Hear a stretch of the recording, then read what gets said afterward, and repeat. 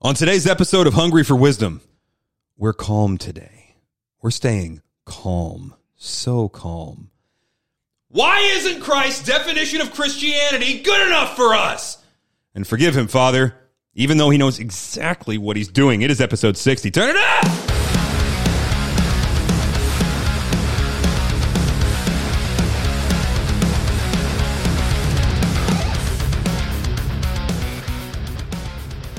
Oh, boy.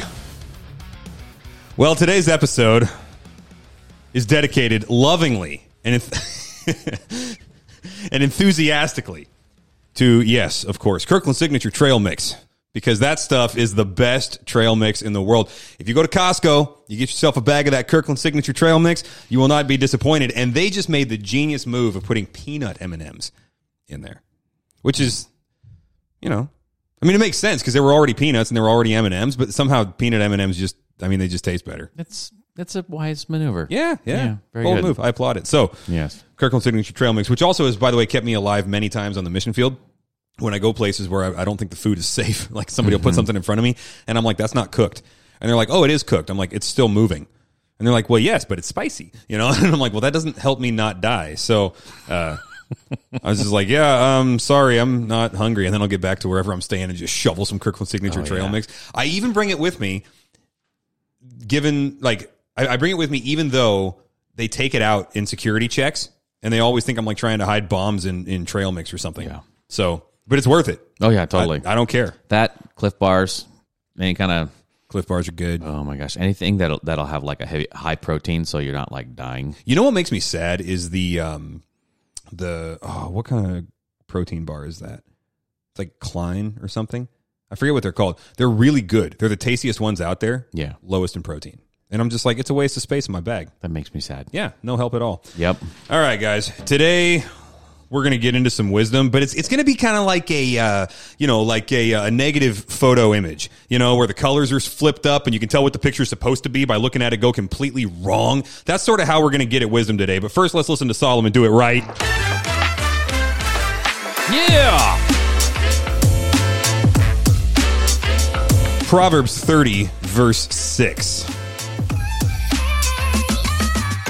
Simply this: do not add to his words, or he will reprove you, and you will be proved a liar.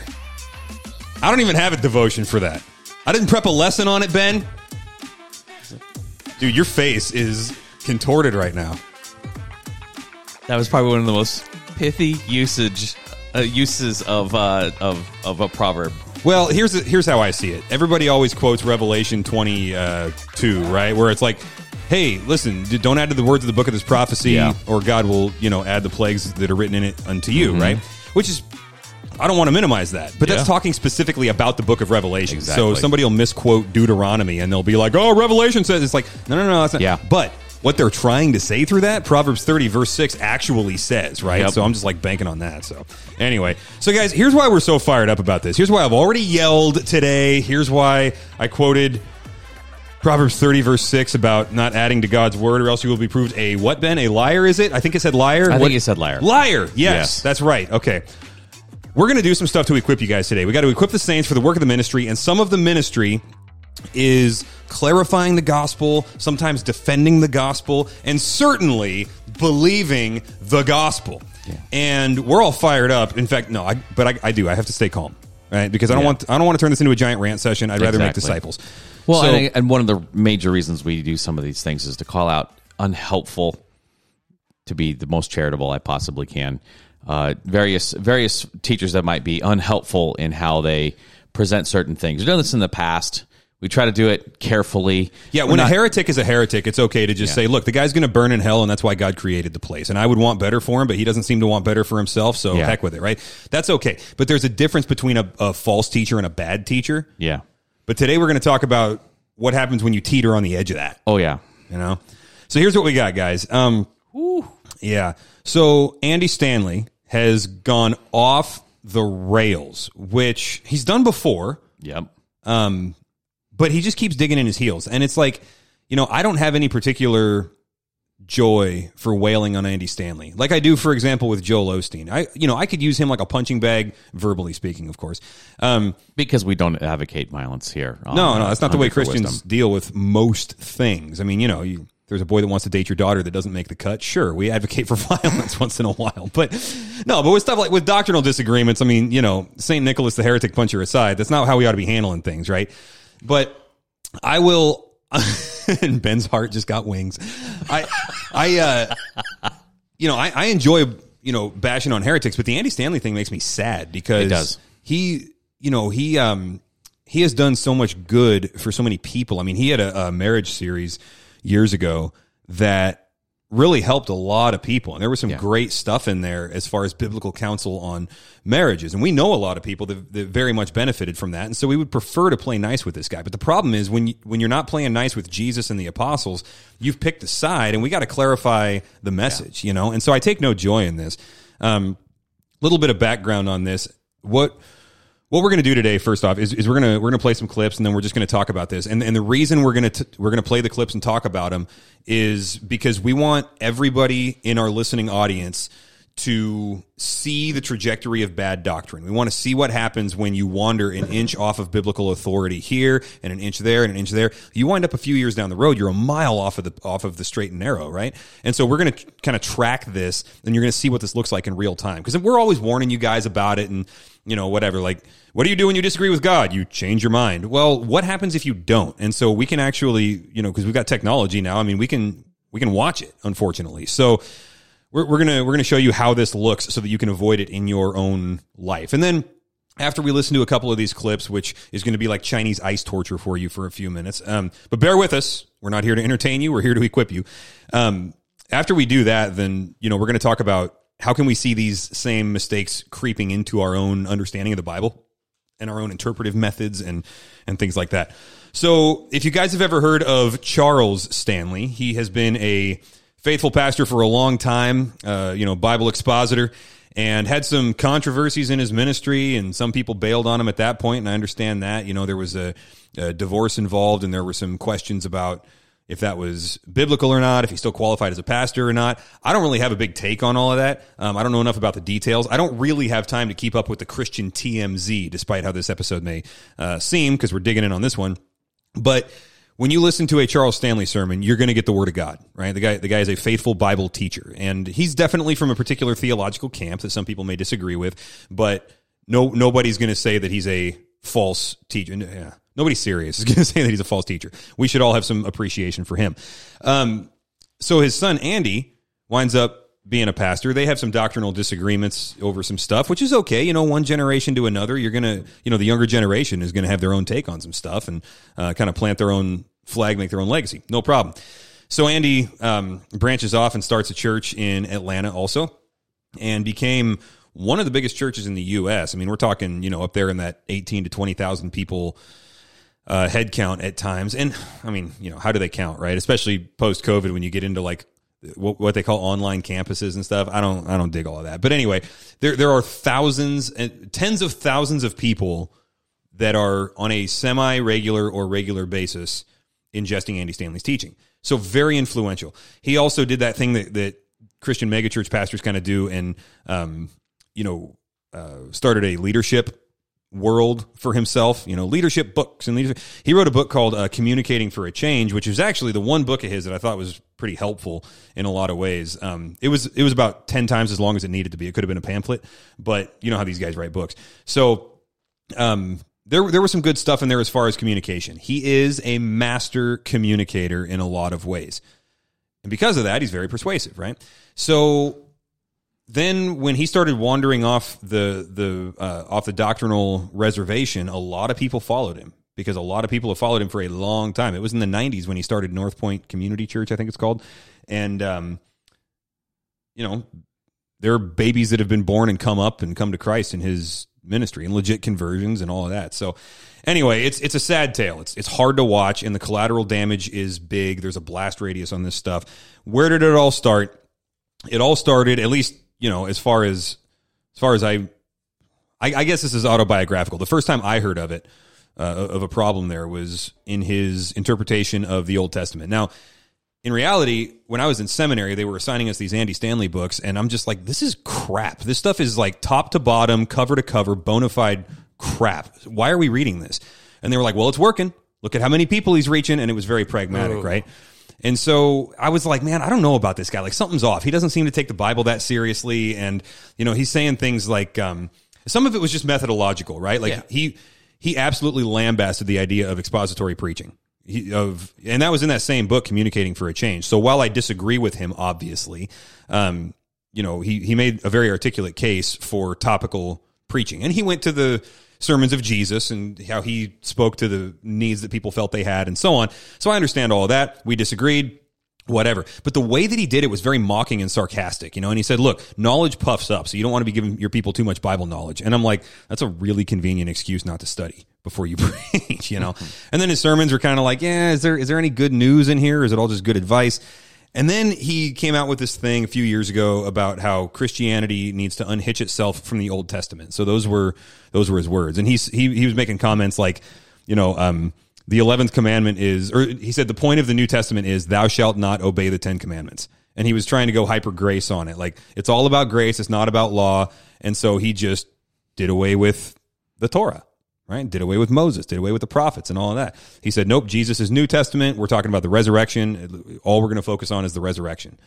So I'm like, wow, that's heresy. Like, I don't know if he's, at that point I'm thinking, I don't know if he's a heretic that is not a Christian and going to burn in hell, but that doctrinal error itself is heresy, So I'm thinking, okay, this doesn't end anywhere good. And from that point on, you can almost start the clock ticking. I'm surprised it went this fast, but you can predict that downward slip, cannonball, I guess in this case, of surrendering doctrines one by one. Because if you let the Old Testament go, there goes Hebrews, there goes Romans, there goes all of the quotes from Jesus of the Old Testament, there goes on the cross, he's yelling out from Psalm 22, right? So like there goes all of that stuff. And the book of Revelation, forget about it. It's like, 600 quotes from the Old Testament or something crazy like that. Well, and you've got Paul, right, when he says all scripture is God-breathed. He's not talking necessarily about the New Testament because that hadn't been written yet, right? It was scripture. In other words, Old Testament, yes. And he was probably speaking most specifically about the Septuagint, which is the Greek translation of the ancient Hebrew scriptures, right? So, he's referring to that as God-breathed, as useful for training and for instruction and for correction and for reproof, so that the man of God would be thoroughly equipped or well-equipped for every good work. And the author of Hebrews, his whole approach is a systematic walking through of the Old Testament to say this teaches us about Christ. Yeah. And that's one of, that might be the most detailed Christological picture in the Bible we have, and it all comes from the Old Testament, right? Yes. It might, okay, so I was understating that. That is certainly... Oh, dude, you're talking about my favorite book, man. Yeah, well, that's true. That's true. Yeah, the Bible is my favorite book, but man, I'm telling you... Yeah, you're going to Hebrews.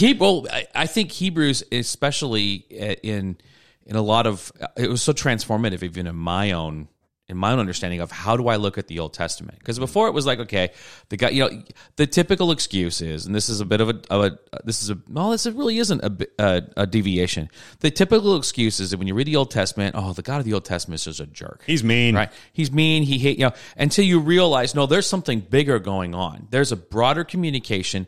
And yes, this God who has been offended somehow is being merciful. And yet, and you have, even these heroes of the chosen people are not as good as they as they should be or could be. And so then you go, well, who is going to be this amazing king, priest, prophet and judge and oh my gosh, all of a sudden you have one. Yep. And the other Hebrews, dear listener, read the book of Hebrews, enjoy it. I know there's some scary spots in there. Okay. Don't let those scare you. Okay? They're there for a reason. They're there for a reason, but they're there as good guardrails with spikes on them to keep you in the lanes. But they're good and wonderful warnings. But man, what the whole book of Hebrews points to about being Christ. In the Old Testament, absolutely needs. Yeah, so you get rid of the Old Testament, and there goes Hebrews. Yeah, right. You start gutting. I mean, what that is Marcionism, right? So Marcion was in the third century, so the 200s, and he was a heretic out in, I think it was North Africa, right around like Carthage or something. I could be wrong about that part. But yeah, he said, look, the God of the Old Testament is mean, the God of the New Testament is nice, so we're going straight Jesus. He cut out the whole Old Testament and all of the parts of the New Testament that depended on the Old Testament because he said those can't be inspired scriptures because there's no gospel there. And so he wound up with like a couple of letters. He wound up with most of the letters of Paul because like an idiot, he missed most of the Old Testament references. And like the book of Luke and part of the book of Luke, I guess. No Revelation. And so anyway, he slimmed his Bible down to what Andy Stanley and William Lane Craig and these guys would call a mere Christianity. All we care about is the resurrection. Everything else can fall off the sides. So, or I should say it this way. Everything else, if it does fall off the sides, you haven't lost Christianity. It's just resurrection, right? Yeah, William Lane Craig's going that direction too. Huge. Now, he does it from a different angle. He doesn't, William Lane Craig isn't like, hey, listen, throw out the Bible. He actually engages with it, but he will, as far as evangelism goes, he takes a minimalistic approach to the gospel in evangelism, and it's all just resurrection. And I just because I don't want this to be too inside baseball, William Lane Craig, right? He's that apologist out of Biola, right? Yeah. And he's been very popular. If you ever watch YouTube videos of him debating. He did not date any. Well, he probably dated his wife, but we're going to leave it at that. William Lane Craig dated James White. There's a soundbite for you. Not intending to besmirch his character in that way. You have him debating Christopher Hitchens and a couple other guys, and whole thing aside, it's like you have he's actually a pretty accomplished debater. He's a genius, and he's from the philosophical camp. Exactly. Right? So you get, and we've done other episodes on apologetics, but you get some guys that are presuppositional, which is you start with the Bible, you talk about the Bible, you end with the Bible, because this person in front of you actually knows that God exists and just hates him. So we're not going to admit any lack of knowledge about God for the other person, right? Then you've got the William Lane Craig side of things, which is a philosophical engagement. Yeah. Hey, we're going to reach you through the mind. We're going to show you that Christianity is a reasonable faith, which was the title of his book, right? Or one of his books, Reasonable Faith. So yeah, he makes, in my view, a category error there. Yeah. And Andy Stanleyites will typically have William Lane Craig as their favorite apologist. I'm not saying to stay away from William Lane Craig. I'm saying there's a danger there if you take his methodology too far. Okay. So, yeah.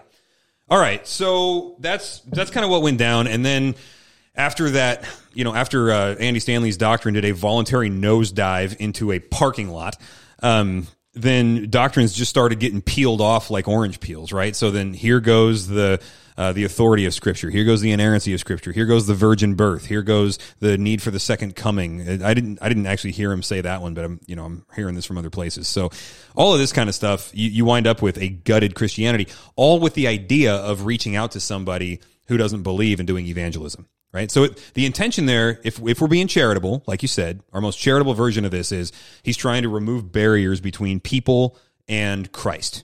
Okay.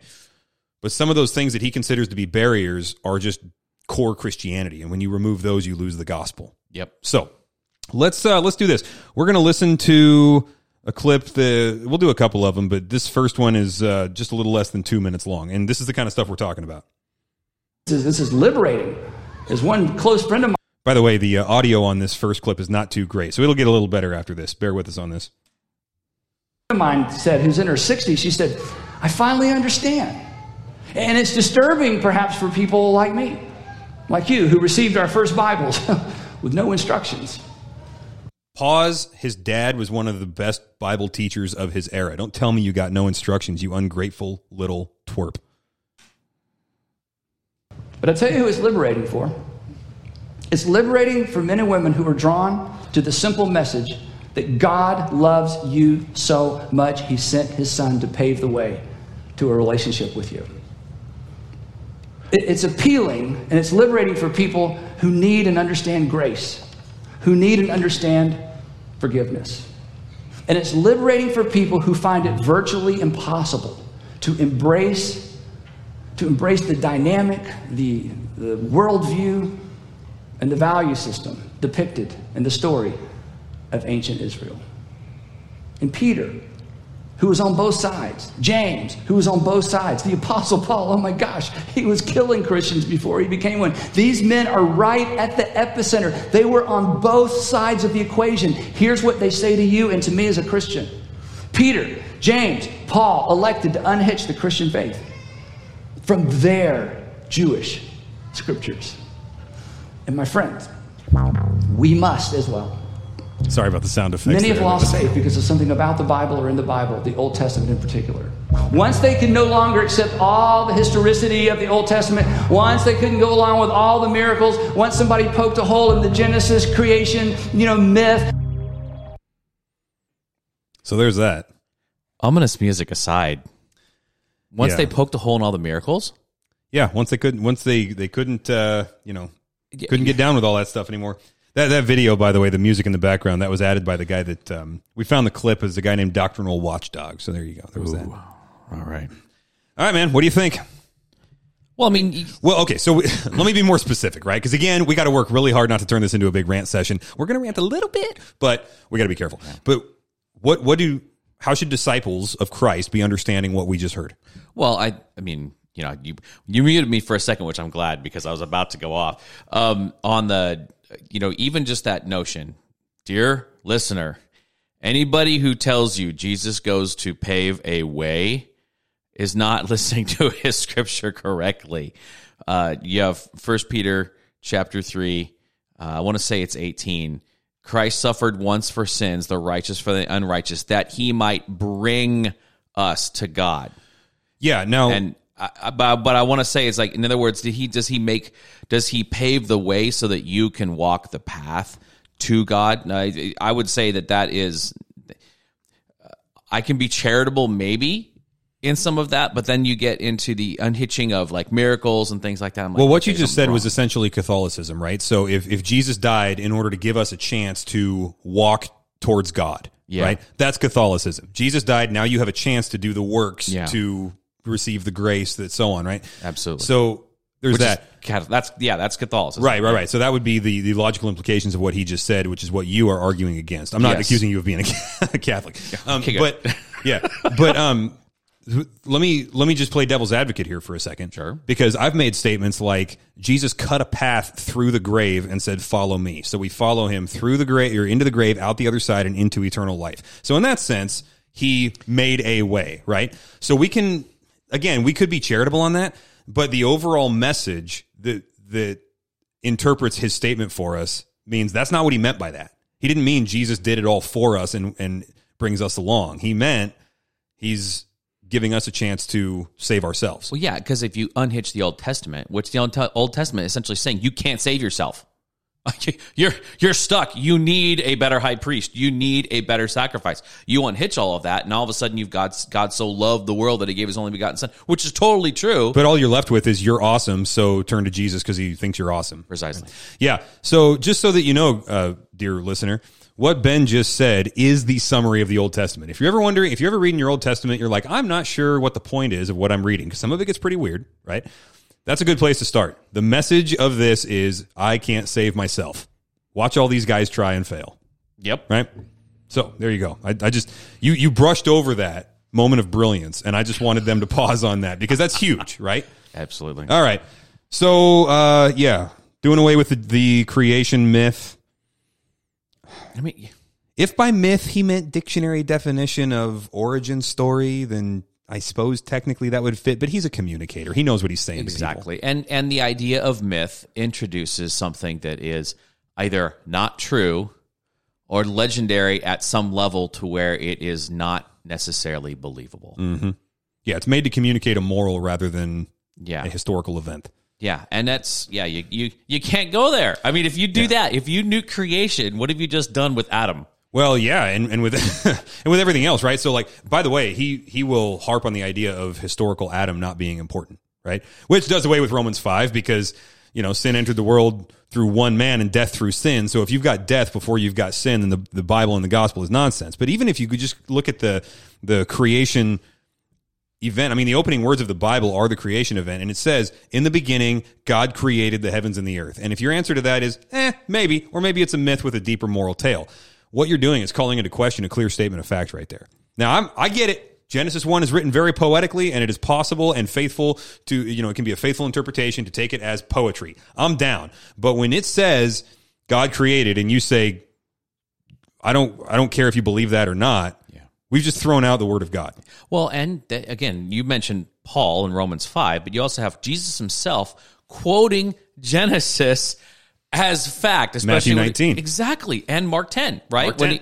When he's sitting there and he's going at it and he says, okay, and there's so much even in that one particular passage because he says, a man shall leave his father and mother and cling to his wife, right? So you've got genders, you've got marriage, you just melted a snowflake, my friend. I know, and all of a sudden you're like, but what I'm saying is if you detach that, then all of a sudden Jesus' words have maybe kind of a moral meaning, but they're obviously not really referring to the Old Testament. Yeah, we're subjecting the words of Christ and the rest of the Word of God to our scrutiny and then deciding if we'll believe it or not. Yeah. Now, that's a very different conversation than saying, how do we understand this? Yeah. Right? How do we understand this? That's just good old-fashioned Christianity. We should be Bereans in that sense, right? Yeah. Okay. All right, so this one's going to be a little bit longer. We'll do a few minutes on this one. The Bible told me so.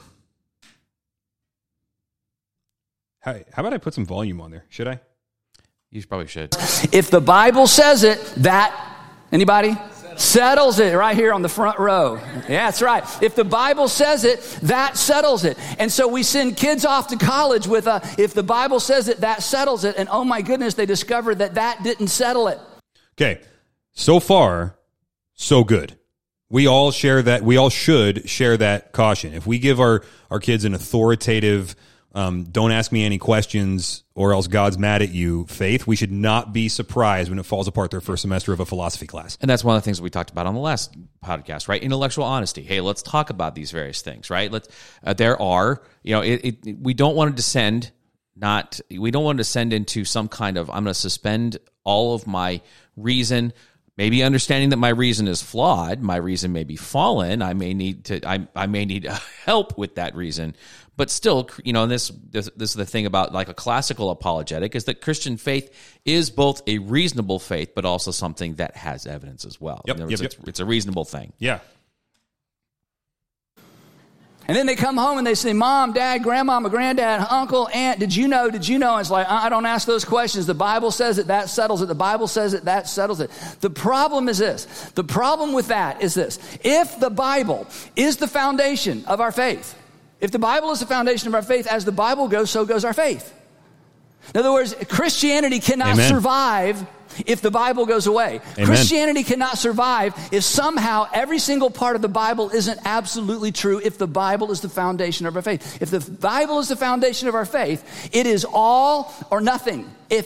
Now listen, when you're listening to Satan talk, you're going to be surprised at how often you can say amen, because there's going to be a lot of truth in there. But what we're seeing here is he's saying something as a criticism that we endorse as a full badge of honor in our in our faith, right? God spoke, and it is authoritative. And I think it's noticeable here, and this is for discipleship discernment here. It is noticeable that there's a what's called a snuck premise, where he operates on a premise that he didn't bother stating. He just assumes it and moves on from there. The snuck premise is, if you claim biblical authority, you are not willing to take questions or engage doubts, right? So biblical authority and receiving biblical authority and engaging questions are mutually exclusive in this line of argumentation. So that's his idea of accepting the Bible. Shut off your brain and just believe it, which is not at all what the scriptures themselves prescribe. No, I mean, wouldn't you even have Paul in 1 Corinthians 15 saying, hey, we've been told this stuff.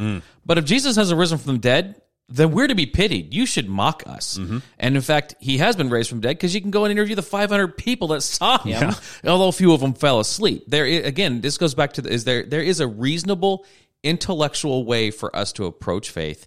And by creating this false dilemma of you either accept the Bible completely and don't think, or you're a thinker. Yeah. And therefore, you really can't accept the Bible. You might need to discern what is right and wrong for yourself. Which, by the way, to talk out of the other side of my mouth, William Lane Craig would probably be one of the best people to explain just that you don't have to shut your brain off in order to engage Christianity, right? Yep. So he's done some great work on that. So there's a shout out. Thing proves that something in the Bible isn't actually, absolutely, historically, scientifically reliable. The whole thing comes tumbling down because this version of Christianity is a house of cards. And all you have to do is pull out one card and the whole thing comes tumbling down. Christianity becomes a fragile house of cards that comes tumbling down when people point out apparent contradictions in the Bible. When in school we're told there's no way the earth is 6,000 years old, it's 4.5 or 4.55 billion years old, and the universe is 14.5 billion years old. And all of a sudden, all we have to do, the tension is around the Bible says, the Bible says, the Bible says, but science has said, the Bible says, science has said, the Bible says, and I can't take it anymore. Can I just throw in my pitch here for gap theory? Because fix it. Anyway, that's a theological quirk on my end. Sorry. Yeah, I mean to juxtapose science and faith in such a manner, it's really it's very condescending. Well, it is. You poor, simple-minded, Christians that believe that what the Bible has to say. I mean, yeah, okay. Are there quote? I won't even say contradictions, but there can be misunderstandings of various passages. Paradoxes. Because we're reading it like we don't read the Bible like we read the New York Times. Well, yeah. And to hold the Bible to a standard for which, to like some journalistic standard, which was contrived by men to begin with, but also you're going backwards and trying to apply a standard that for which the Bible was not trying to communicate to begin with. Right. You're holding, yeah, exactly. You're saying you fail the standard. You're losing the game that you never agreed to play, right? Yeah. So you just brought up something really important there, which is the standards of men. They're contrived by men, right? I notice one of the things in here is that he's placing absolute inerrant authority on what you learn in school. Right? He says, and then you go to school and you learn that the universe is this old and whatever. And I'm thinking, well, who says the school is right and the Bible's wrong? Why are we taking that as a given? But it's what we do because that's trust the science. Well, yeah, exactly. You're not a science denier, are you? Just the science, right? Trust the official government doctrine. Yeah, but I mean that's the thing, right? Everybody has an authority that they're going to appeal to. He's just decided that his is going to be by general consensus of a secular society, and he's going to appeal to that authority rather than the authority claimed by the Christ who rose from the dead, which he says is the ultimate, sign of authority. So yeah. It's a contradiction. All of a sudden, there's this extraordinary tension. If the entire Bible isn't true, then let's be honest. The Bible isn't true. Amen. I mean, if the whole thing isn't true, because when you grow up and I grew up, if you grew up in a church in the United States, it's basically the Bible says it, that settles it. The Bible says it, that settles it.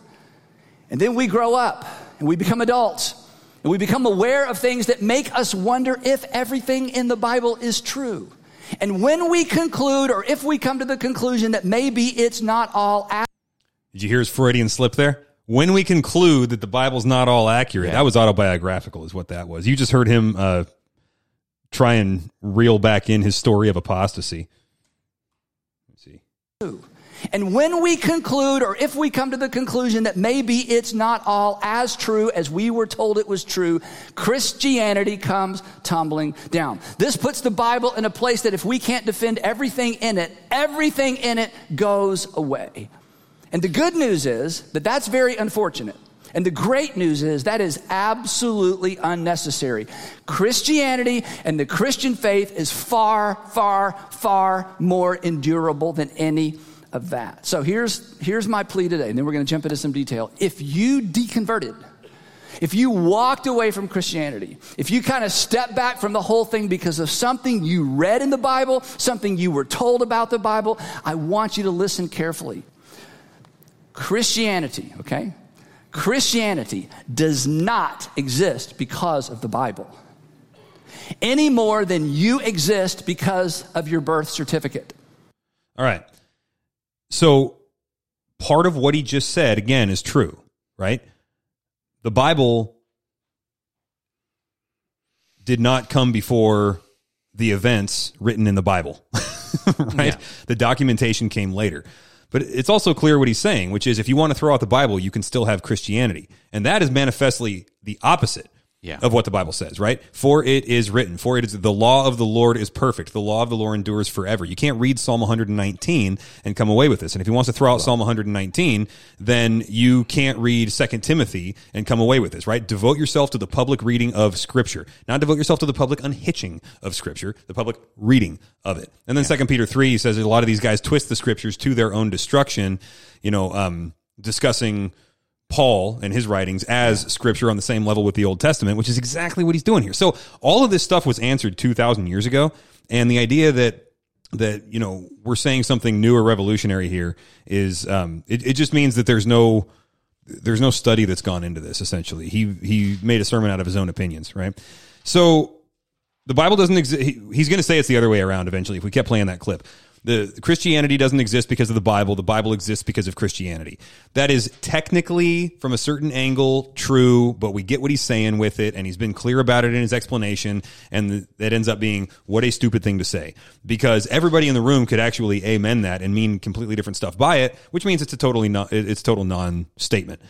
So where he's going to go from here, and I'm not going to play that whole thing, but where he's going to go is he's going to put up a timeline and give a history lesson. And the timeline is I'm summarizing. Jesus rose from the dead. The church started a month and a half later at Pentecost and so on. And then, the Bible wasn't codified until 367 AD. I don't even know if he says 367. If he makes the mistake and says 325 at the Council of Nicaea, that's just going to prove he doesn't read. I don't know. Anyway, he's going to say the Bible didn't show up in its current form for a few hundred years. And so you've got 300 years of the church that we all look to as examples in the early church, and they didn't have a Bible. That's his history lesson. Therefore, you can be a faithful follower of Jesus without the Bible, or at least without the entire thing, right? Now, at that point, I would say they did have the Old Testament. Yes. But, yeah. So on a historical note, then, did Christianity exist for 300 years without the Bible? Bearded Beaver, I cede to you. No. Sorry. I mean, was there more apostolic revelation being written? Yes, there was, until John died. You have that. So I don't think that it's, you can't just go and just say, well, we didn't have, quote, a codified Bible. First of all, that's a lot of speculation. There were a lot of churches holding on to an awful lot of Scripture. And so to say, oh yeah, well the canon was decided by the Council of Nicaea or whatever, right? To get into that, it's all a conspiracy by Constantine or whatever. Put the doobie down and let's just talk for a second. That's the Tommy Chong apologetic right there. Yeah, exactly. It's like, hey, let's speak clearly. Where the Scripture was affirmed, it was affirmed. It wasn't like decided. In other words, that's a great way to put that. Yeah, that's what the Scriptures were affirmed, not decided. These churches got together and say, these are the Scriptures we have been using because they testify about Christ and they talk about Christian life, and these were from Paul the apostle, who was called to be the apostle of the Gentiles. It was affirmed that these in fact were the Scriptures. It wasn't, oh well, we decided because we like this teaching and not that teaching, because there's some books in there that some people might have gone, I don't like it. Like Martin Luther didn't like the book of James. Yeah, hated it. He called it the Epistle of Straw. He was wrong about that one. Yeah, woefully wrong about that one. Well, again, from his roots, you can kind of go, I mean, if they're using that passage if you're using James like a cudgel to keep the people in line, I can see why someone might not like it. Somebody needed to disciple him out of that. Nobody did. Probably because nobody could, hang with him intellectually or volume wise. Yeah. Or with his drinking capacity either. Oh my gosh, that brother. He could put him away, man. But so what they did have, you see in Acts 17, for example, and you see in 2 Timothy 4 where he says, hey, Timothy, bring me the parchments. He's talking about the Scriptures there. But in Acts 17, you get the Bereans who searched the Scriptures, right? That's an important word. We'll zero in on that. Search the Scriptures daily in order to see if these things that Paul and Barnabas at that point that's post-Barnabas, right? We're teaching them, those things were true. So what Scriptures were they searching? Oh, a creation myth? Oh, the 10 Commandments, which we're supposed to unhitch. Later on in that sermon, I listened to the whole thing. Now, thankfully, he only preaches like 23 minutes at a time, which I disagree with methodologically, but in this case was a move of grace for me that I didn't have to listen to more of it. But He said, the point of the New Testament is, thou shalt not obey the 10 commandments. That was his quote, right? And so you take something like that, and it's like, well, then what were the Bereans searching that Paul was commending them for and saying they were more noble than any of the others, right? So there's all kinds of contradictory statements in here that if you just apply a little bit of logic and compare one statement in one sermon to a statement in another, we wind up with a very incoherent worldview and a very incoherent bibliology, which basically just tells you he's saying what he feels. All right. This is from a sermon called When Gracie Met Truthy. You know, I like the grace part. So we're conflicted, like Jesus, where you're trying to figure this out. And it's messy. It's messy. And so consequently, in a network...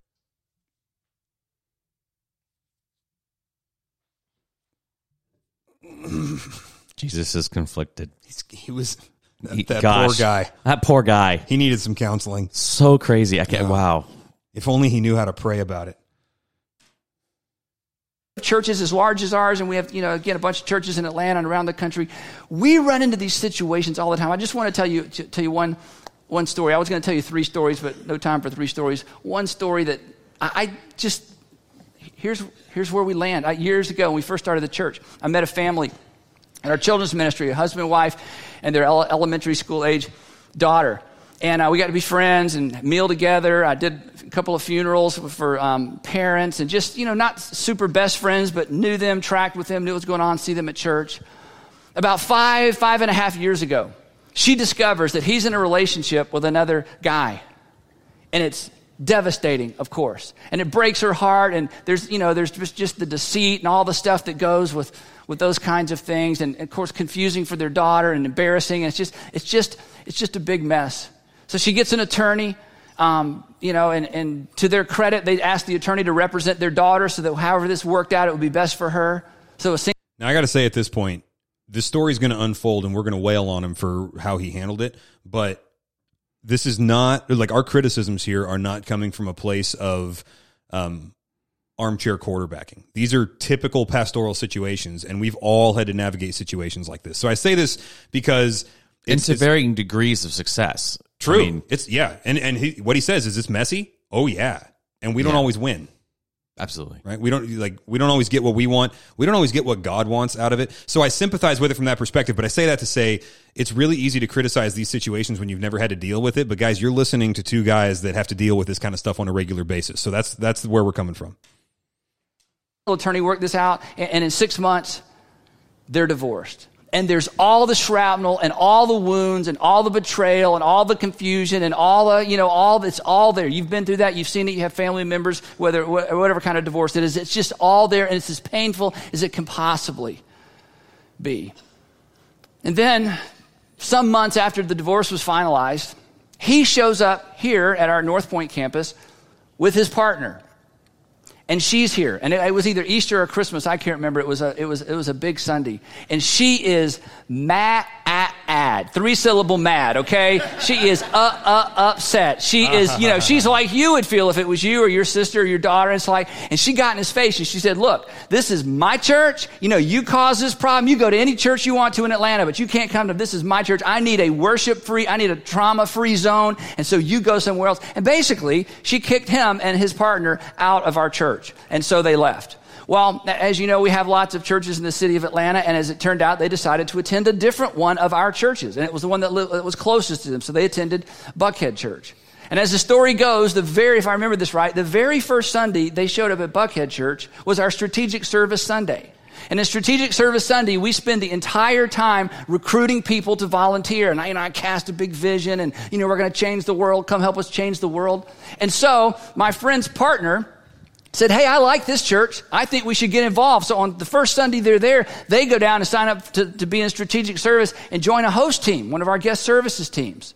Well, a few weeks go by, and I'm checking on her. "How's it going?" And she said, "That's good." And we talked about she kicked them out of the church, and how's that going, And she said, "Well, the good news, I guess, is that they're back in church." I said, "Oh, great. Where?" She said, "They're going to Buckhead Church." She said, and then she kind of chuckled. And she said, "Not only that, they're serving." I said, "Really?" She goes, "Yeah, they joined a host team." Now, what I knew, and I double-checked with her to make sure I was correct, was where we had left off was my friend's partner, and he's a friend now, but back then not so much. My friend's partner was still married. And so I said to her, I said, now, he's still married, right? And she said, yeah, the divorce is taking longer than they expected. It's kind of getting dragged out. So I called my buddy and said, okay, I know things have been awkward, between us, but look, and I'm glad you're in church. That's a good thing. And I'm glad you're at one of our churches. That's a good thing. But your partner, he's still married. So see, this is just good old-fashioned adultery. Like you're in a sexual relationship with someone else's husband. I've never said that before. But anyway, so I said, so you can't be on a guest services team, okay? You're just living in, this is clear, okay? You can't do this. And he said, I get this. He said, well, and it's funny now, it wasn't funny then. He said, well, he's married, but he's almost divorced, okay? He's almost divorced. They're at the very end. I'm like, you can't be almost divorced, okay? You're married or you're not. As long as he's married, you can't serve on a guest services team. And so I kind of, kicked him off the team. He said, well, my partner, he's going to be really upset about this because he loved the church and he loved the fact that we were going to be able to connect. I said, well, you know what? I'll talk to you. If you guys want to come in, I'll talk to you about this. So they came in to see me. Now, a few weeks ago, during the Ann Rice message, I introduced some of you to a new word. The new word was disputatious, okay? Disputatious. So when they came to see me, the three of us had a disputatious conversation. It was really, really awkward and bad. And to my friends' partner's defense, it's because they showed up at Buckhead Church and they never saw me down there except on a screen. And so he said, how can you kick me off out of a church? You're not even the pastor there. Woo! Okay, where to start with that one? Yeah, so you guys can't see in the studio. We're not, actually, even if we did video these, we probably wouldn't have videoed this one today because there's a lot of nonverbal communication going on here. So, and a lot of self-censoring. Yeah, okay, so aside from the ecclesiological issues of how do you pastor somebody through a screen, whatever, we'll save that for another time. Why the obvious question? I'll just be Captain Obvious here. Why draw the line there? Right? Like, oh, okay, so you can show up and be serving in a role where you're doing outreach and welcoming people and representing Christ and his bride and all of this kind of stuff while living in a homosexual relationship unrepentantly without even apparently the tension of knowing that this grieves the Holy Spirit while claiming to be a Christian and yet Christ not being your Lord. That's all cool. Maybe we're going to give people time to work through their whatever. But if one of the people living in the homosexual relationship is married to a woman, well, now it's adultery. Is that true? Yes, that's true enough. But that's where he draws the line? Like, why draw the line there? At that point, why draw a line at all? But you are proud. Thinking about Paul and his statement, right? You've got a guy who's in your service. 1 Corinthians 5. Yeah, 1 Corinthians 5. He's sleeping with his stepmom. And rather than be offended, you're proud. You've got this guy in your midst. Yeah, to think. Okay, so many levels, right? You've got 2 men who essentially have destroyed their homes, right? Made a mockery of what God has done. Now, look, sin can be forgiven. I'm not, absolutely, and would I want the opportunity to present the gospel to somebody? Absolutely, but I'm not going to sit there and go, well, okay, here's the gospel. The gospel is going to change you, but this is how it might change you. You may have to go and repent. Yeah, you're going to have to go repent. Right, repentance of sin is the fact that repentance of sin is possible is part of the gospel message, right? And the fact that repentance of sin is mandatory is inextricable from a gospel presentation. So our repentance, the work of repentance, and it is work. Absolutely. Right? That's not part of the saving gospel, but God has laid things out in such a way that without spirit-empowered repentance, he refuses to let us grab hold of the gospel and believe. And here's the thing: is you've got okay, so you've got a man who is destroyed his relationship. He was a man who was attending the church. I'm not sure what they do about membership there, but he was Come involved. On, guess. You can guess. Well, probably. Yeah. No standards for anything. Yeah. So all of a sudden he's destroyed his own home, and yet it's okay for him to bring his homosexual lover. We've had that here. Where in the world would you rather 2 gay dudes be on a Sunday morning, right? I want them hearing the gospel. Fair. Now, let's talk about what the body of Christ is. Yeah. What's the body of Christ? Yeah. Right?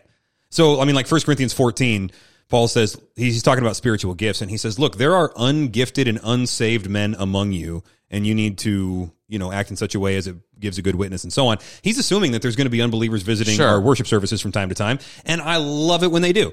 And when we've had, I'm thinking of one couple in particular, a lesbian couple that came in here. Not only was I happy they were here, I made sure that the grace of God was more prominently displayed in that sermon than I was planning on preaching it, right? Certainly. You accentuate some of this stuff, and you make sure you go and talk to him afterwards. You be kind, you invite him out for coffee, whatever. But the point there is that the kindness of God leads us to repentance, like it says in Romans 2:4. Exactly. Not that we inculcate people into the church out of a misunderstanding of what it means to be loving and inclusive, because there is such a thing as a narrow way, right? Broad is the way that leads to destruction. Yeah. And I'm not going to help people with that, but that's not what a pastor does, right? We do the work of an evangelist. No, I'm not, and that wasn't necessarily what I was getting at. Is that you've I'm so sorry then that I rabbit trailed off. No. I appreciate that, because it can be taken that way, right? And many a charge has been leveled against the church, especially for folks who are coming in and wanting to be saved, and yet not knowing how to get there. And guess what? We can show them Christ, and are they in a sinful relationship, heterosexual or homosexual? Are they in a sinful relationship? Okay, then we walk through these things, and they are not pleasant. It is hard. The work of repentance is hard. Okay, we all get all of that. It's that these two men were invited to be a part of a welcome team, a representative team of the church. This is now representing Jesus' bride to other people. And it's like, okay, well, what are we saying about what Jesus says about relationships? Going back to Mark 10, a man shall leave his father and mother and cling to his wife, right? What are we saying about what Jesus has to say? What are we saying about what Paul has to say, the scriptures has to say in 1 Corinthians chapter 7, chapter 8? What are we saying about that? And to put these people, regardless of whether or not, you've obviously got one marriage which still is in the midst of a dissolution. Okay, fine. He's only kind of married or sort of married. It's like, well, hold on a second here. You guys are still involved in a sinful sexual relationship. Yeah. Why are you representing Christ? You can't represent Christ like that. Yeah, and look, I will step one direction towards Andy Stanley's position on this. All right, are you ready to punch me? You're ready. I see it in your eyeballs. No, you're probably calling me back, but. No. I'm not. That's not the intention. I could possibly be reactionary, but I just want to explore this side of it. I do have a category for pre-conversion discipleship, right? In other words, hang around the church a while, see how we actually live and that kind of thing. So there was a situation one time where she was a believer, he was not, but he was really enjoying the Christian community here. And so we're pursuing him, we're trying to lead him to Christ, and no secret about it. I'm like, all right, bro, I want you to follow Jesus with everything you have, but I don't get to make that decision for you. So I'm just going to keep on telling you about Christ, clarifying things, answering questions, and you're welcome to hang out here as long as you want, right? You can't serve. I'm not going to give him a key to the building and have him lead a community group, right? Because we're not on the same page on some foundational issues. But yeah, he was around. Well, she wanted to be a greeter, right? And I'm like, well, that's cool. Well, then he wanted to show up at the same time because they ride to church together, and he wanted to join her. And I was like, make him a name tag, So we had an unsaved person. Now, this is before you, so you may disagree with this. This wasn't something that we talked about in your hiring process necessarily. But we had a situation there where we had somebody who was unsaved being the greeter, for a time. And I was fine with that for a time, right? There's a zone in there where it's like, yeah, this relationship, we all know this is going somewhere because I've set the terms of this relationship. And, so I called it pre-conversion discipleship. And it's like, yeah, you're going to live alongside Christians for a little while, but we're not going to pretend you are one. I think this, though, what Stanley's talking about, I think that crosses the line, because if you've got people serving regularly and dependably on a team, then the church, the bride of Christ, is depending on them to show up and do their job, right? And you've got a yoking issue there, right? That whole thing about in 2 Corinthians 6 about not being unequally yoked with somebody, meaning if your spiritual conditions are different, don't be bound to the same structure so that you're moving the same direction. So my take was, as long as there's flexibility in there, we can give somebody some wiggle room and some room to run, have them be a greeter for it, whatever. You can pour a cup of coffee for somebody if you're not, if you're not saved. But it's got a shelf life, and probably a pretty short one, because you wind up in these confusing situations pretty quickly. So I think that's way, way over the line of what he's saying.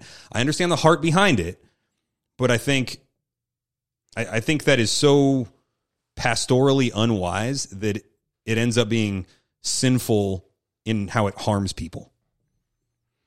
And feel free to disagree with me on this, man. I am not the Pope. No, I think that where I'm getting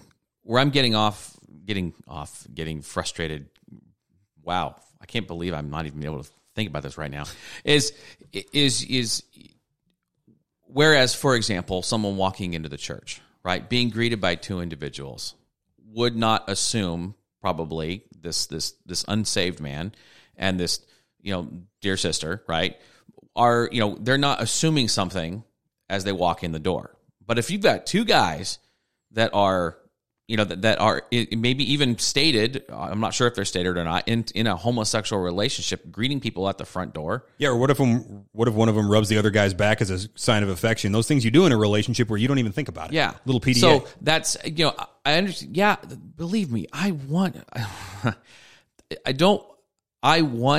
the gospel to go out into the homosexual community. I want them to hear the good news about Jesus. But when it comes to saying, well, we're just going to be okay with that. We're going to be okay with that. We're going to excuse away the behavior. And in fact, we're going to give you areas of service in the body of Christ that even though your relationship and your lifestyle are completely contrary to that, to me, that's not being helpful. That's functional membership is what that is. Here, you are a member of the body of Christ, and the eye can now say to the foot, I have need of you, right? Yeah. That's a little different than, grab a name tag and, hand out a bulletin for a couple of weeks. We'll see how these next couple of coffee meetings go, right? Yeah. But, the way that 1 Corinthians 12 lays out the body of Christ, there's mutual dependency between the members, right? Yeah. And he just welcomed them into that. Yeah. And to be clear, I'm not saying you struggle with sin, you're not welcome. Right. That's not what I'm saying. If you're celebrating sin and you're making conscious decisions to split separate families and then all of a sudden want to show up in church and just go, oh, well, it's all okay, that's a problem. Yeah, if you sin against man, there's God can intercede for somebody. But if you sin against God, who's going to intercede for you? And these people are flying their middle finger in the face of God and being celebrated in the church. Yeah. Until you do... Ooh. No, I'm not going to go there. Until you do something that the pastor has decided is one step too far. By what authority does he decide that one is a step too far and the other ones are not? He doesn't have the authority to make that call, right? Okay, so that's that particular issue. I'm going to play one more clip, and this one's about it's a minute and 39 seconds. And I'm just going to play the whole thing, and it's from a channel called WWUTT, which is what? I forget what that stands for. He's going to say it at the end. But this is a great channel. He does these little tiny videos on clarifying doctrinal issues. So here you go. Let me make sure I got volume on this one now. Andy Stanley claimed in a Christmas message that the virgin birth of Jesus really isn't all that important. If somebody can predict their own death and then their own resurrection, I'm not all that concerned about how they got into the world, because the whole resurrection thing is so amazing. And in fact, you should know this, that Christianity doesn't hinge on the truth or even the stories around the birth of Jesus. It really... All right, so here we are. It's all about the resurrection, and it's only about the resurrection. This is his starting point. hinges on the resurrection of Jesus. Okay, so the claim is that Christianity does not hinge on the truth of the birth of Jesus, even though it's literally the first event we read about in the New Testament.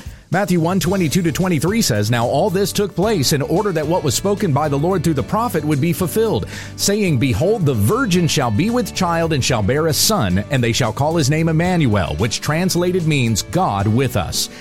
Okay, so right there, we've got, and we're only halfway done with it, but right there, we've got the first chapter of the New Testament saying that the Old Testament predicts something, it happened, and this is the foundation of our faith. So, Andy Stanley was completely wrong on that one.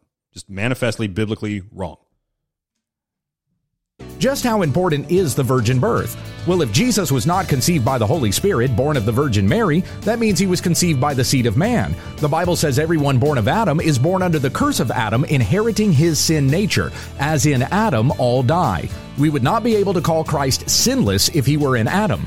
But because he was conceived by the Holy Spirit, Jesus is perfect. When the angel said he will save his people from their sins, we know that's true because he was virgin born. He is God incarnate, the pure and spotless Lamb who takes away the sin of the world. Without the virgin birth, Christ's death on the cross is meaningless and the resurrection wouldn't happen, and you would still be dead in your sins. The virgin birth is as important as his death and resurrection when we understand the text. That's what it was. WWUTT, when we understand the text. What? Yeah, so there we go. And by the way, he did a masterful job explaining that, right? Mm-hmm. 1 Corinthians 15 going there saying, hey, in Adam all die, so if Jesus is in Adam, then he's a sinner and he's subject to the penalty of death. But since he was not born of man, of Adam, but, conceived by the Holy Spirit, then he's not under that curse, and he is qualified to lead us out of it. Beautiful. Yeah. Beautiful truth. And beautifully handled. But the point that I want to make here is you see how essential doctrines start falling off the side, right? Like that's the pathway. And by the way, Andy Stanley is far from the first to do this, even in modern times. Mm-hmm. This is where it started with Rob Bell. I remember when I read Velvet Elvis, and it was already old by the time I had said that, or by the time I had read that. But Velvet Elvis, he basically was trying to make Christianity cool to the skinny jean crowd, and it almost worked, except what he ended up preaching was not Christianity. But when Velvet Elvis came out, we didn't know that Rob Bell was actually a full-on heretic yet, right? But what he said in there was, look, if we lose the virgin birth, we haven't lost anything, right? And that was a statement made in there, like, who cares? Here's what we're going to talk about. What is God like? What is God actually like? Now, of course, the answer to this is very simple. How the heck are you going to know if you get rid of the Bible? That's the only source of information we have for what God is actually like. But these essential doctrines become seen as unimportant, and that's the slide. That's the slope. So let's back up now, and we're going to track what just happened. Okay, we started with unhitching Christianity from the Old Testament. Why? Because it's hard to accept. It's hard. He said in the clip that we find it hard or impossible to accept the worldview and the ethics that are shown in the story of Israel, or something like that. So he's talking about the Old Testament. So because it doesn't sit well with us, and because it doesn't square away with modern sensibilities, then we can get rid of that and not accept that as authoritative, but we can still follow Jesus who rose from the dead. Well, we saw that's actually impossible. It's actually not true, and that line of argumentation falls apart with even the smallest amount of biblical scrutiny, and just questioning. Then we start seeing it fade into the ethical side of things, right? So you get rid of, I'll go out of order. You get rid of the Old Testament. Now, if something else is hard to explain or it's a hurdle in somebody coming to Christ, that can go as well, the virgin birth. Why? Because I can explain Christianity without it. And fair enough, I have shared the gospel with many, many people without mentioning the virgin birth. In fact, most of the time that I share the gospel, I don't really bring up the virgin birth. It's not because I'm trying to shy away from it. It's because I'm focusing on a holy God saving sinful man, right? The virgin birth comes into it, sometimes not in the initial presentation. So if you can explain Christianity without it, or a basic or a mere Christianity, and I'm so mad that they stole that phrase from C.S. Lewis, because C.S. Lewis's book, Mere Christianity, was awesome. He's the boss. Yes, but if we can explain Christianity without it, it goes away, and we're not going to hold to it. Now, they would say, I believe it. I believe in the virgin birth. Most of these guys would say that. It's just that I don't need you to believe it in order to worship Jesus with you. It's not an essential doctrine. It's not a, quote, salvation issue. Well, and to bring that up, Paul, when he's presenting the gospel in 1 Corinthians 15, doesn't mention the virgin birth. Fair enough. Yeah. But he does mention the resurrection a lot. Well, and yeah. Okay. And I'm not attempting to make Andy Stanley's case. No, you're right. You're right. But he does, it just cited there that he says, as in Adam all die. So while he doesn't bring up the virgin birth, that would be a necessary implication of that. But John doesn't do it in John 3. Yeah. Right? That's true. So anyway, yeah. So one doctrine goes away that has to do with biblical authority. Other stuff starts peeling off. And then it gets into the ethical area where we don't even have to live like Christians in order to be Christians, which, again, there's a sliver of truth in every lie, right? And the truth is, yeah, you can be a Christian before you know how to live like one, because we're not saved by our lifestyle. Certainly. We're not saved by our works. Yes. However, you cannot deny the lordship of Christ and claim him as Lord with any integrity. Lord, Lord, did I not do all of this in your name? Did I not greet people at church for years and years with my boyfriend in your name? Depart from me, I never knew you. You may call him Lord, but he's not Lord. That's Luke 6:46, right? Why do you call me Lord, Lord, and you don't do what I say? And that's, I actually, to be fair, I'm going to step on some dangerous ground here, and I don't have an answer to this question that gets brought up, but it needs to get brought up. People have asked me before specifically about Andy Stanley in recent years. Is he a Christian?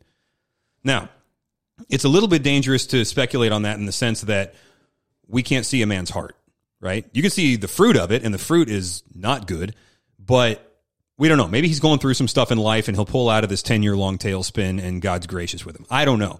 But what we can see here is that there is definite cause for concern. Like, if in regards to his salvation, right? I can't anathematize the dude because I'm not quite ready to do that yet, because he may be wrong without being unsaved. I know a lot of Christians that are wrong. I got one of them that shows up in my bathroom mirror every morning and he bugs the daylights out of me. I just want to stop being wrong all the time. Look at your stupid face. It's even wrong, right? But when you look at Luke 6:46, right? Why do you call me Lord, Lord? You don't do what I say. Well, what does it say to do to pastors? Preach the word. And he's not doing it.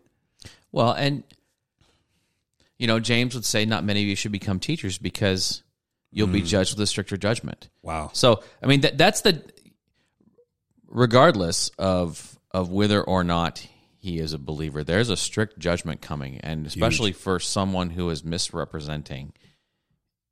And I don't even think I have to say in my opinion in this, misrepresenting the scriptures, misrepresenting really God himself. Yeah, that's not an opinion. You are 100% right. That is verifiable. So I fear for, if everything's going to be burnt off and he's got a really hot wood, hay, and stubble, it's going to get burnt off at the final judgment, and maybe he'll pass through the fire.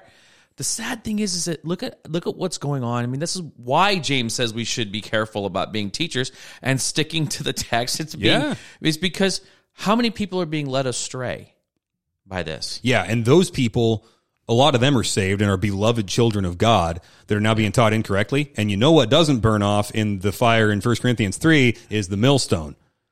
Ooh. Jesus is not screwing around with his babies. Yeah. And I mean, I felt bad even just for that one dude in the front row he's holding to biblical authority, and essentially he gets pointed out and mocked. Yeah. And yeah, of course you're sitting in the front row. You're a church boy because you knew the answer to that, because you knew the Bible tells me so. And he was, So then Stanley co-ops that to say, you're agreeing with my point. Maybe he wasn't. Yeah. Maybe he was there for the first time that day. Yeah. Right? Yeah. So what do disciples need to know about this? Here's the thing, guys. When we take a look at the things in the Bible that are hard to accept, or the things that we're tempted to disagree with, the things that we don't understand, or they seem to contradict each other and all of that, you basically have two options. Well, you have three options at that point. You can either skip it and say, I'm not dealing with that because it's too confusing, which a lot of people do. They say, I'm not going to read Ezekiel. I'm not going to read Revelation. All people do is fight about that, and I don't understand it. I'm going to stick to the Gospels. And then they hit Matthew 24, and they're like, this sounds a lot like Revelation. What do I do? Mark 13 freaks them out.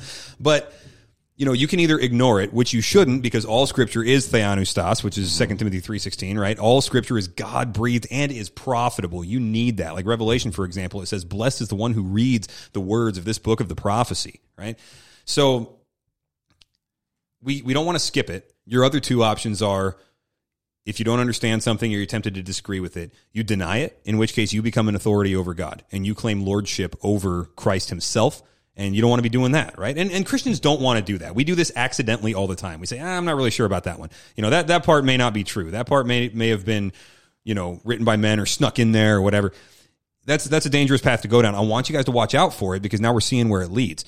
Now, the other option is you can have I call this the maybe box. You can have a maybe box in your head, right? Disciples don't need to be 100% sure about everything. You can say, maybe this is the right way to understand that. Maybe this is the right way to understand that. I'm going to ask some more questions. And if I don't get all of my questions answered, I'm just going to let that question sit in my head for a while, and that's okay, right? I got a lot of issues I consider to be back burner issues. That's what I call them. Is like, okay, I really want answers to this at some point. I don't really have time to chase it down right now. I got other things going on. And it doesn't rock my faith, but I've got a lot of unanswered questions. Now, I've been around this cycle enough times that I know when I have questions, there are answers to be found, right? You just got to put in the elbow grease and do it. But it's okay to not be sure about everything. And sometimes that if we're uncertain about something, we feel like it's faithlessness and we're denying it. And so we lunge at an answer for the sake of being confident in what we believe. And I'm just going to tell you, like, if God's purpose in your life was to be sure of everything, then it would be immoral of him to write things in a shrouded manner or to tell us things that are too confusing for us to know right away or whatever. But if the point of life is not to be sure about everything, but to trust in Christ, the worst thing he could possibly do is give you something that, give you a view of himself that fits between your ears. I'm always telling people, if God fits between your ears, he's too small, right? You're going to have unanswered questions, and it's okay. So just don't be afraid of it. That's all I'm saying.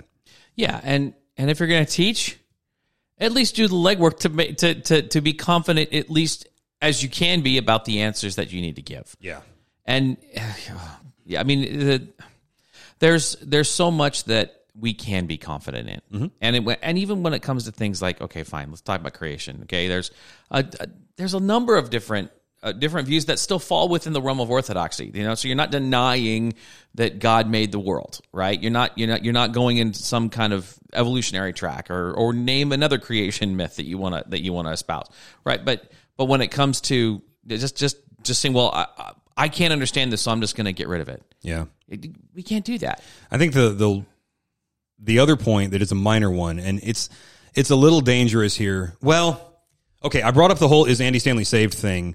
I brought that up not because I think it's important to come to a conclusion on this, but because I want Christians to know that this is the type of stuff that should get us asking questions about the state of our heart. Certainly. Right? So that's for self-diagnosis. The other thing that I think is a little dangerous to step on here because it gets into family business, I say this as a Christian father, there's an element of that is so tragic to me, where, like, I am a pastor who is a dad. Yeah. And I don't know what Charles Stanley thinks when he hears this kind of stuff. I don't need to know. It's not my business. But I just want to bring out one lesson from this. Guys, if you have Christian parents, please appreciate their investment. Even if they did things wrong, even if they screwed it all up, if they even tried to disciple you in the Lord or teach you the things of God or expose you to good doctrine or whatever, if they even tried, then they deserve honor for that. They deserve honor just by virtue of their position because God put them there, but they deserve gratitude and thanks and honor for even trying. And there's an element of this that is just so bratty, where it's like, I understand you don't believe what your dad taught you, but do you have to take shots at him saying you were never told? Like, he's answered these questions for millions of people. Okay, maybe he didn't tell you around the dinner table as much as you would have preferred. I don't know what he wanted to have happen there, but he could have listened to any one of his sermons and figured it out. It's just like, part of me just says, you need a spanking, young man. Like, how dare you talk about your father that way? You dishonor him in public from a pulpit. So don't do that, guys. Honor your father, and the faith of your father will be much easier to engage with as well. If you conflate those two things, it's going to get bad. So, all right, guys, we could go on and on about this, but we kind of already have. So Jesus deserves disciples. Let's go be one. And you know what disciples do? They follow Christ. And that's all we want you guys to do. If we can help, please let us know. Amen.